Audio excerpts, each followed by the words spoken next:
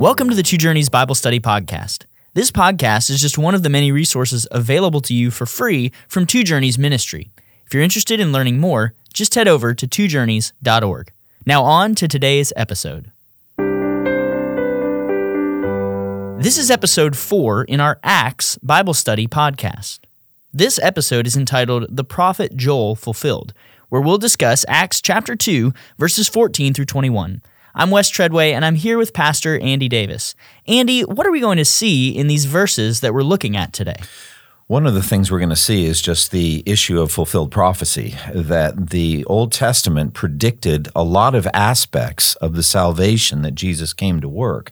And that included not only Jesus' birth, his life, his death, his resurrection, but also the spread of the gospel. And before the spread of the gospel is the outpouring of the Holy Spirit, and that also was predicted by the prophet Joel.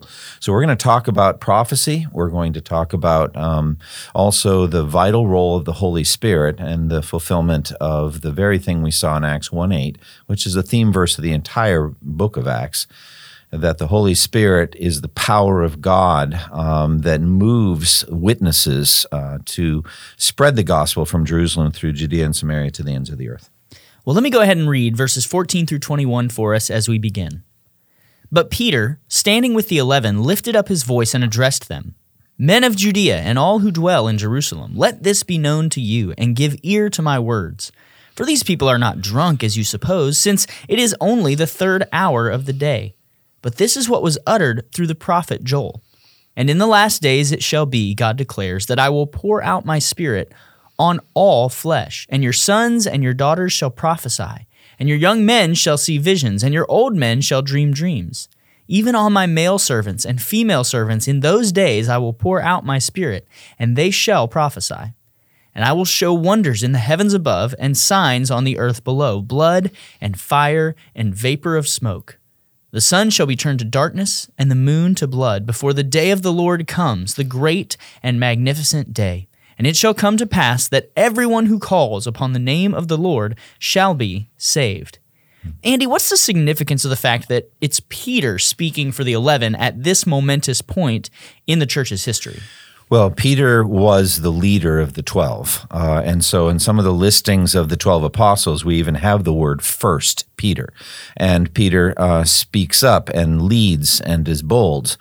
And so this is the role for which he was chosen and crafted by Christ. And yet, Peter seemingly disqualified himself the night that Jesus was arrested by 3 times denying that he even knew Jesus, even calling down curses on himself. And so we would think that Peter might be disqualified from this ministry, but here we see the amazing restorative grace of Jesus Christ. We know in John chapter 21, he gives him 3 opportunities to profess his love for Christ after he had risen from the dead. And Peter did profess love for Christ, although he was greatly pained by the inquiry. But I think the number 3 is significant, that he denied him 3 times and was given 3 times to assert his love. And all 3 times, Jesus gave him ministry to do, the same ministry, feed my sheep, tend my lambs, etc. And so it would be Peter's role to be the leader of the church at this point. Peter is the one that stands up and gives this great Pentecost sermon. Now, as Peter begins to speak, what title does he use to address the crowd here, and what titles will he use later in this same chapter? Well, he's talking to the Jews and those who live in Jerusalem, men of Judea or fellow Jews, those who live in Jerusalem. So this is a message given specifically to the Jewish people. Peter would be known as the apostle to the Jews, as Paul later would be known as the apostle to the Gentiles. And so, again, this is that fulfillment of Jerusalem, first Jerusalem, then Judea, and then Samaria, and to the ends of the earth. And also, as Paul will write very plainly in Romans chapter 1, to the Jew first, and then to the Gentile. So there's a sequence here. He's addressing this message to Jewish people. Now, we've referred to this as Peter's sermon, and even some subheadings in certain Bibles will say something like Peter's sermon at Pentecost. How important is preaching in the advance of the gospel throughout the book of Acts, and what does this teach us about some who question the validity of preaching even today? Yeah, preaching is vital. It's the central work that Jesus came to do. It was his top priority in every case. If he could only do one thing with the crowd, it would be to preach the word to them. It was more important than feeding them. It was more important than healing them. It was the preaching of the word that would save souls. And it's vital for us to understand today. People might think that preaching has become obsolete because there's so much glitzier forms of entertainment and communication, especially since the digital age, the electronic age and digital age has come upon us. And people are used to rather spectacular sensory experiences, even virtual reality, all kinds of things. And they think preaching has been left in the dust. But what they don't understand is that preaching is the basis of faith. Faith comes by hearing the word. And so the proclamation of the word is vital. This is a theological principle that's very deep. God built the universe by the word of God, by the breath of the Lord were the heavens made. And so God is building his church by the proclamation of the word. The most important thing that any church can ever do is to proclaim the word of God and foundationally the gospel, to preach the gospel. And so preaching will never go out of style. It is in this way that souls are saved. Right off the bat, what charge does Peter have to refute? We see this in verse 15. Yeah, well, he makes it very plain that they're not drunk. And so there was some mocking going on as the people heard everyone in their own native language, and they're trying to make sense of it. And this is a ridiculous explanation, is that they're drunk. But that doesn't explain the impact on the hearers. They're saying that the apostles in the church that had spilled out into the streets of Jerusalem were drunk. But the fact of the matter is, it was an effect in the hearers that needed to be explained. They were hearing, each of them, the wonders of God in his own native tongue. How do the apostles being drunk explain that? It makes no sense at all. But this is just a satanic counterfeit and false explanation, as we've often seen. So Peter stands up, and I think rather with a certain measure of humor says, they're not drunk as you suppose. It's only the third hour, or since the clock began at effectively 6 in the morning when the sun rose. So we're talking about 9 in the morning. And, the wine that they drank back then, I would think would have a very low alcohol content. So you had to be added. You had to be going after drunkenness. And so it's like there just hasn't been enough time. It's not what's going on here. Yeah, it's not what's going on. And there just hasn't been enough time. So it's not only that they're not drunk. He goes on to say, hey, this is what's happening here. This is what you're witnessing. He goes about refuting these charges by quoting from the prophet Joel. Verse 16 says, but this is what was uttered through the prophet Joel. How does this concept of fulfillment of prophecy fit into Peter's defense of Christianity in Acts 2? And how should Christians today use fulfilled prophecy in our own witness to an unbelieving world? Right. I actually know that there's a book. I don't know who wrote it. I should have taken the time to look it up. But it's, I think, based on the King James translation of Acts 2:16. And it is the words, "This is that. This is that which was spoken by Joel." And so basically it's saying the role of fulfilled prophecy. And so this is what makes makes Christianity different than every other religion in the world. It's supernatural basis in prophetic Scripture, the ability to tell the future. That is supernatural. So we are time-bound individuals. Jesus said, I am the Alpha and the Omega, the first and last, the beginning and the end. So that teaches a linear view of history. There's a beginning, a middle, and an end, and it goes in a certain order. Things follow a certain line. They never double back. We don't believe in time travel. We don't believe in kind of a circular theory of history or cyclical theories or things like that, or reincarnation. There's this endless cycle of birth and rebirth. We don't believe in any of that. We believe in a beginning, a middle, and an end. And all of those days were written in God's book before one of them came to be. So given that fact, we don't know the future. We don't know what's going to happen. James says very plainly, you don't even know what will happen tomorrow. And yet the Old Testament prophets saw what was happening not just tomorrow, but centuries, even a millennia or two in advance. And so fulfilled prophecy is one of the great evidences of the truth of Christianity. Now, this particular aspect has to do with the outpouring of the Holy Spirit on the church.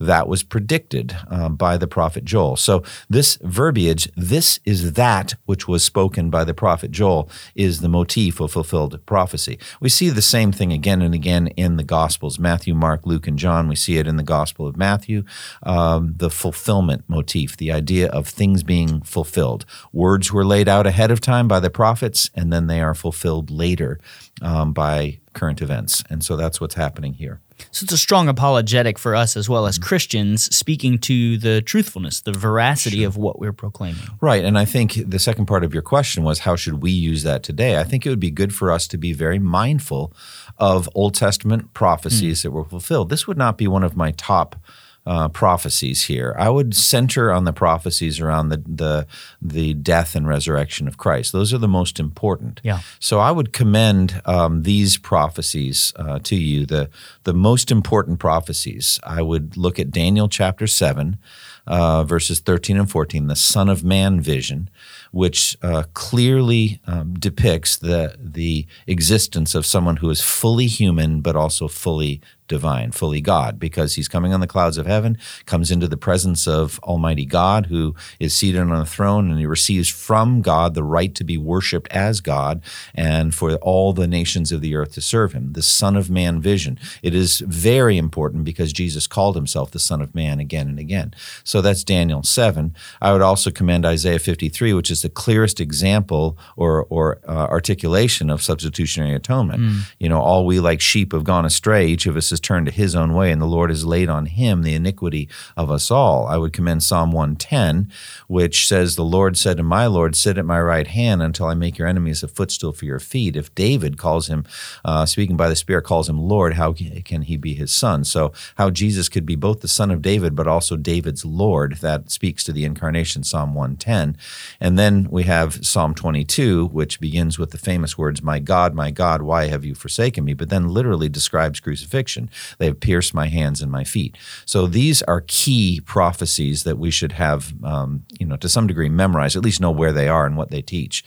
This is maybe not as significant as those prophecies, but still it's good to know this Joel prophecy about the outpouring of the Holy Spirit. Yeah, that list is so helpful. And we'll even see Peter quote some of those very passages that you mentioned in subsequent verses. I'm sorry, Psalm 16, the resurrection. How could I miss that Absolutely, one? that's a good one. Yeah, those are the five. I think there's five key prophecies. So Daniel 7, Psalm 110, Psalm 16, Psalm 22, Isaiah 53. Those are the five key ones. That's great. So let's zero in on this one. Even though perhaps it's not one of the key prophecies that we would look to in the Old Testament, Peter does here, and so it's worth our examination. What's the main idea of the prophecy from Joel, and what's the big difference between the gift of the Holy Spirit in the Old Testament and what happened here on the day of Pentecost? So the main idea here is the general outpouring of the Holy Spirit on all kinds of people. That's the difference. The Holy Spirit was every bit as alive and active and powerful in the Old Testament as he was in the New Testament. We should not think that the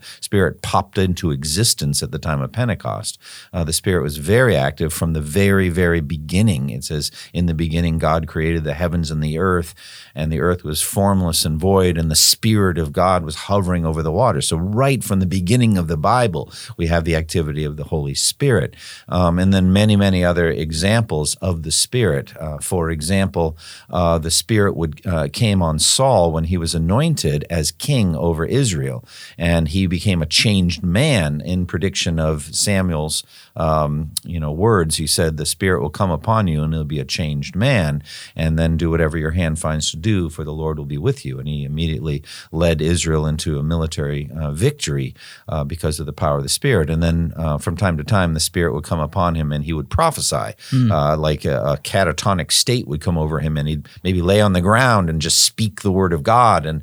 And the saying came, as Saul also among the prophets. And so we see the activity of the Spirit on the Lord's anointed, on a king. Or you would see the Spirit coming on a prophet, like the Spirit of the Lord would come on Elijah, or the Spirit of the Lord would come on another prophet. Sometimes you would see the Spirit come on a judge, like Samson, and the Spirit came on him in power, and he would tear a lion apart, or he would defeat a bunch of Philistines. So we see the activity of the Spirit, but it was localized And also the Spirit could leave. The Spirit could no longer be with a man. Like King Saul, the Spirit had left him, and a demon came and tormented Saul. And so David, when he committed that terrible sin with Bathsheba, said in Psalm 51, "Take not your Holy Spirit from me." That was a real concern that David had that he would no longer have the Spirit on him. Also, it's vital for us to understand the Spirit came on the prophets, and so they were moved by the Spirit to write what they wrote, and they were guarded and protected from error as they wrote Old Testament prophecies and Old Testament writings. So the Spirit's active, but what we have in this prophecy in Joel is a universality of the outpouring of the Spirit on all people, even on my servants, both men servants and maid servants, on everybody, common people getting the gift of the Holy Spirit. That is what's new here in the prediction of Joel. Now, you mentioned it a moment ago, but Joel and Peter both use the language of pouring for the giving of the Spirit. How does this relate to Romans 5:5 that speaks of God's love being poured into us as well? Yeah, that's a very powerful image, the pouring of the Spirit. And so I tend to think of it like a flow, like a river that flows, or like electricity that flows. And so it's a continual kind of experience that we have of walking with God in a sense of the flow of the Spirit. Also, flowing water back before electricity would be a source of great power, as you could put a water wheel and a factory next to it, and so the power of a river could be used to grind grain. Also, now we have electricity, and electricity flow causes motors to run, etc. So the idea is one of a continual abiding in the power of God and the Spirit coming on you and guiding you and moving you from a physical position, from point A to point B, to go and do something. And then the Spirit comes on you, and in the power of the Spirit, then you speak words. And so that's where I get the sense of the pouring out of the Spirit. Also, that there's a lot more that could be given. The Spirit is the infinite third person of the Trinity. He has far more he could do on you than he is doing right now. So the sense is he's holding some back, and there's a sense of a continual flow of an experience of God, and that's what I get with the idea of pouring. Also, the sense of rain, like rain pouring down from the heavens and giving life to the earth. All of that comes with the idea of pouring. He says, "I will pour out my Spirit on all people." So it doesn't seem that the giving of the Spirit equally to both men and women necessarily erases any gender distinctions for service in the church, though. We're talking about the Spirit coming on a wide variety of people. Can you speak to how God can pour out His Spirit equally on all believers and yet still have varying roles of authority and service in the church? Sure. I mean, the only reason we would have a sense of gender-based roles is that it's given to us in the Scripture, and the Scripture is inspired by the Holy Spirit. So the Holy Spirit's not going to contradict Himself. The Spirit has told us that men are to lead in the home, with husbands being the head of the wife as Christ is the head of the church, and that men are to lead as elders in a local church, and that women are not to teach or have authority over men. Those words were inspired by the Holy Spirit on the Apostle Paul as he wrote them. And then the consistent pattern of male leadership throughout the Bible. It's not like some anomaly. That was the normal pattern. And so we should not imagine that the same Spirit that inspired the 66 books of the Bible would then contradict Himself by giving an immediate calling to a woman to do something that's forbidden in the pages of Scripture. And again, we wouldn't think to forbid it. Except that there are scriptures that do forbid it. And so, therefore, we do believe in gender-based roles. We don't think that the outpouring of the Spirit on equally on men and women erases those God-given roles. I think of them more as channels. If we're going to go back to the image of the Spirit like a liquid, the Spirit's poured out not in a universal flood, but in water that's flowing in intelligent channels to do certain things. And so the Spirit comes on men and women to enable them to fulfill their God-given roles. So yes, the Spirit's given equally to both men and women can be equally displaying the fruit of the Spirit, such as love, joy, peace, patience, kindness, goodness, gentleness, faithfulness, self-control. Men and women are equally equipped to do the roles God wants them to do. Men and women are equally aware or have the sense of the love of God being poured out into their hearts by the Holy Spirit, equally adopted, equally going to heaven, all of those things equal, but then different roles. Yeah. Now we have to get to the topic of prophecy in a moment because it says, and they will prophesy, so we have to address that. There were female prophets in the New Testament church, and so we need to talk about that. But to go to your question, I don't think that the Spirit is eradicating gender-based roles since he is the one who inspired the prophets and the apostles to write those very roles. I will say this one thing. I went to Gordon Conwell Seminary, and Adoniram Judson Gordon, A.J. Gordon, said one of the primary, they taught what we call egalitarianism, the idea that there really aren't gender-based roles in the church or shouldn't be. And one of the things is, how can you say to a Spirit-filled woman that what she is sensing this from the Spirit, what she is sensing, that she is wrong? How can you stop her from doing that? And the thing is that inner sense or feeling that we get may not actually be from the Spirit. The Spirit will never contradict what he's already inspired in his written word. And so the idea, how do you do it? You just say you're not hearing the Spirit properly. That's how you do it. For example, I remember a story back in the day when Charles Spurgeon was the most famous preacher on earth, and people came from literally all over the world to the Metropolitan Tabernacle to hear him preach from the pulpit there. And a man came up to Spurgeon in the middle of the week and said, the Spirit has told me that I'm to preach at the Metropolitan Tabernacle pulpit this Sunday. And Spurgeon was ready for it, and he said, well, that's wonderful. That's fine. When the Spirit tells me also, then you will be able to do it. So one of the two of them— contradictory messages. Yes, here. One of the two of them was not hearing the Spirit properly, and that is possible. Yeah. So you mentioned that prophecy here at the end of verse 18, it says, is what will flow from this outpouring of the Spirit. Right. Talk a little more about that. What's going on here specifically as a result of the Spirit being poured out? Right. The overwhelming majority of the prophets that we know of by name in the Old Testament and New Testament are male. But there are female prophets from time to time. For example, it seems Isaiah's wife was a prophetess. We also have in the days of Josiah, the king, there was a female prophetess named Huldah who spoke about Josiah. And so there are godly women who had the spirit of prophecy in them, and they were able to speak the words of prophecy. And we have it in the New Testament as well. I think the daughters of Philip, one of the seven, prophesied as well. So you have female prophets in the New Testament. The question is, how could there be a prohibition of women teaching and having authority over men, and yet they're allowed to prophesy? So you have to do a lot of work on this topic of prophecy and how it's different than teaching. It is different. Prophecy and teaching are related but different. Prophecy is an immediate act of God on an individual in which the Spirit comes upon them and they speak the word of God. They speak words from God directly. So I think of the prophet like a table waiter in a 5-star Parisian restaurant, and their only job is to take the meal that was cooked and present it unchanged to the table. That's not teaching. Teaching involves logic. It involves rationale. It involves training. It involves working through. It's got a lower level of truthfulness to it because there's more opinion involved, like James gives in Acts 15. It is my judgment, therefore, that we should do this and that. So you have more judgments and more estimations going into teaching, etc. Women are fully capable of making those judgments and those estimations. I'm just telling you how teaching and prophecy are different. So prophecy is just an immediate speaking, thus says the Lord, and out come the words.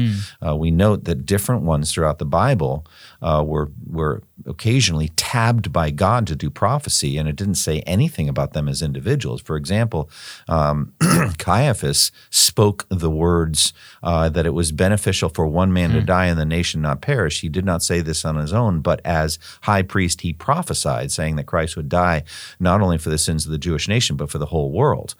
And while Caiaphas was a thoroughly wicked man, then of course, not meaning to be insulting to anybody, any prophet or prophetess, we've got Balaam's donkey who opened his mouth and spoke the word of God. So it doesn't say anything about a person that they're used from time to time to prophesy. Also, Saul, in the midst of his rebellion, the Spirit came on him, and he was hindered from carrying out a very hurtful plan. And Saul was among the prophets again, one more time, and these are on the ground prophesying.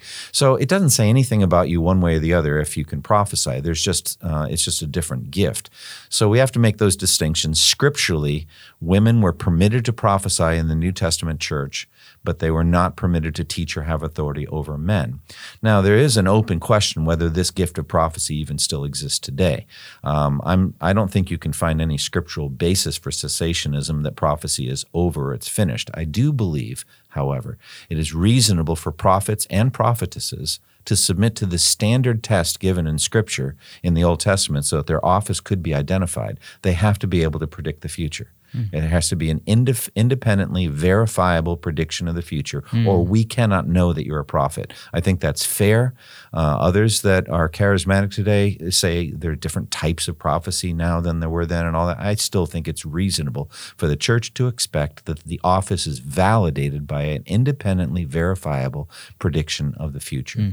But to sum up, women and men alike were able to prophesy. Women and men alike received the gift of the Holy Spirit. However, in 1 Timothy 2 and other examples, women are hindered or prevented from teaching or having authority over men.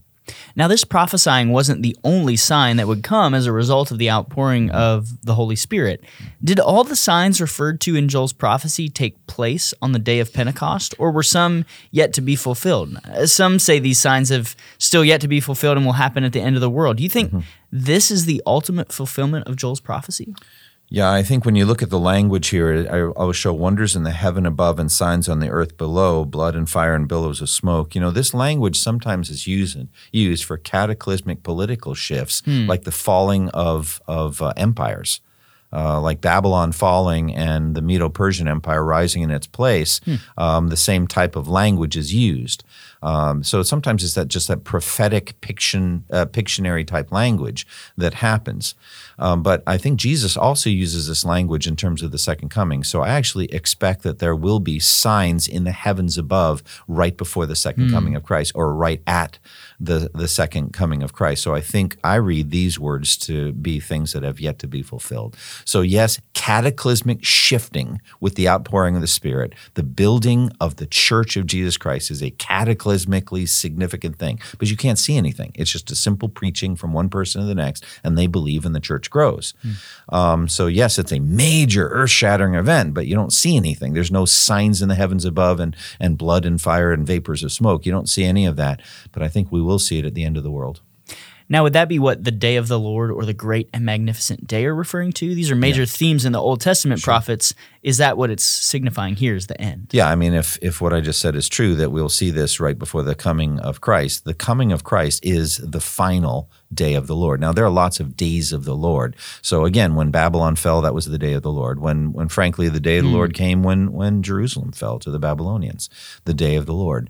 And so it's a day when judgment breaks in. I don't think the destruction of Sodom and Gomorrah was called the day of the Lord, but maybe it was. But that would be a good example of the day of the Lord. Even Noah's flood would be the day of the Lord. Any judgment, inbreaking judgment of God into human history is the day of the Lord. But there's a big one coming, the final one, and that is at the second coming of Christ, the judgment of all the earth. That is the day of the Lord. And in that day, it says in Matthew 25, when the Son of Man comes in his glory and all the angels with him, he will sit on his throne in heavenly glory, and all the nations will be gathered before him, and he will separate the people one from another, as a shepherd separates the sheep from the goats, and he'll put the sheep in his right and the goats in his left. And at the end, after the judgment, he will say, "Depart from me, you who are cursed, into the eternal fire prepared for the devil and his angels." He'll say that to the goats.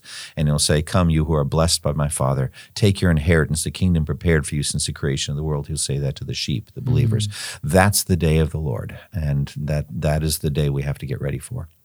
Now, Joel's prophecy concludes this way, saying, "It shall come to pass that everyone who calls upon the name of the Lord shall be saved." How important is this for Peter's purpose in his sermon. And what final thoughts do you have for us on this passage? Well, this is a vital prediction. It's Joel 2:32. Paul quotes it very significantly in Romans chapter 10. Everyone who calls on the name of the Lord will be saved. That is how sinners are saved. And so Paul makes that point very plain in Romans 10:13. Earlier it said, if you confess with your mouth Jesus is Lord and believe in your heart that God raised him from the dead, you will be saved. And then he says, for everyone who calls on the name of the Lord will be saved. But then he says, how then can they call on the one they've not believed in? And how can they believe in one of whom they've never heard? And how can they hear without someone preaching to them? And how can they preach unless they're sent? As it is written, how beautiful are the feet of those who bring good news. So putting it all together, calling on the name of the Lord is Jesus, calling on him as Lord, meaning that the belief that Jesus is God, is based on them having heard of him.